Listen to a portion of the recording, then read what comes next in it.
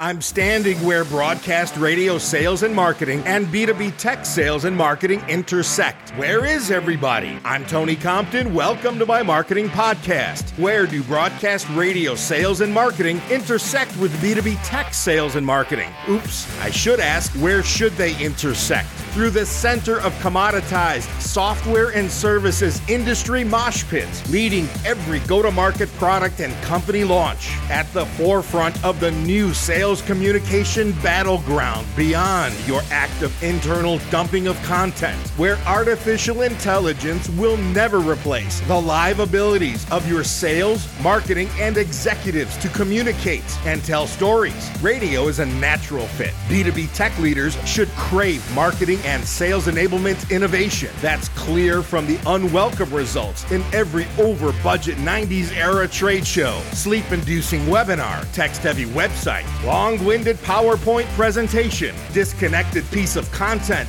from that unorganized SaaS solution, long-in-the-tooth expensive analyst who will tell you what happened last year, and outdated sales kickoff. It's also clear in your audiences who reflect the disconnect as they play on their mobile devices with 58 minutes to go in that last company session and another 60 in your monotone corporate podcast. I'm standing in the midst of newly possible, unprecedented marketing and genuine sales enablement approaches to groundbreaking content, strategic planning, marketing and advertising playbooks, team readiness, event production, and exciting promotions, creative and competitive product launches and go-to-market efforts, sustaining segmented audiences, repeatable and scalable efforts for efficiency and sales effectiveness. The B2B tech sector drips with sales and marketing opportunity because it's saturated with security blanket visions of the way things used to be.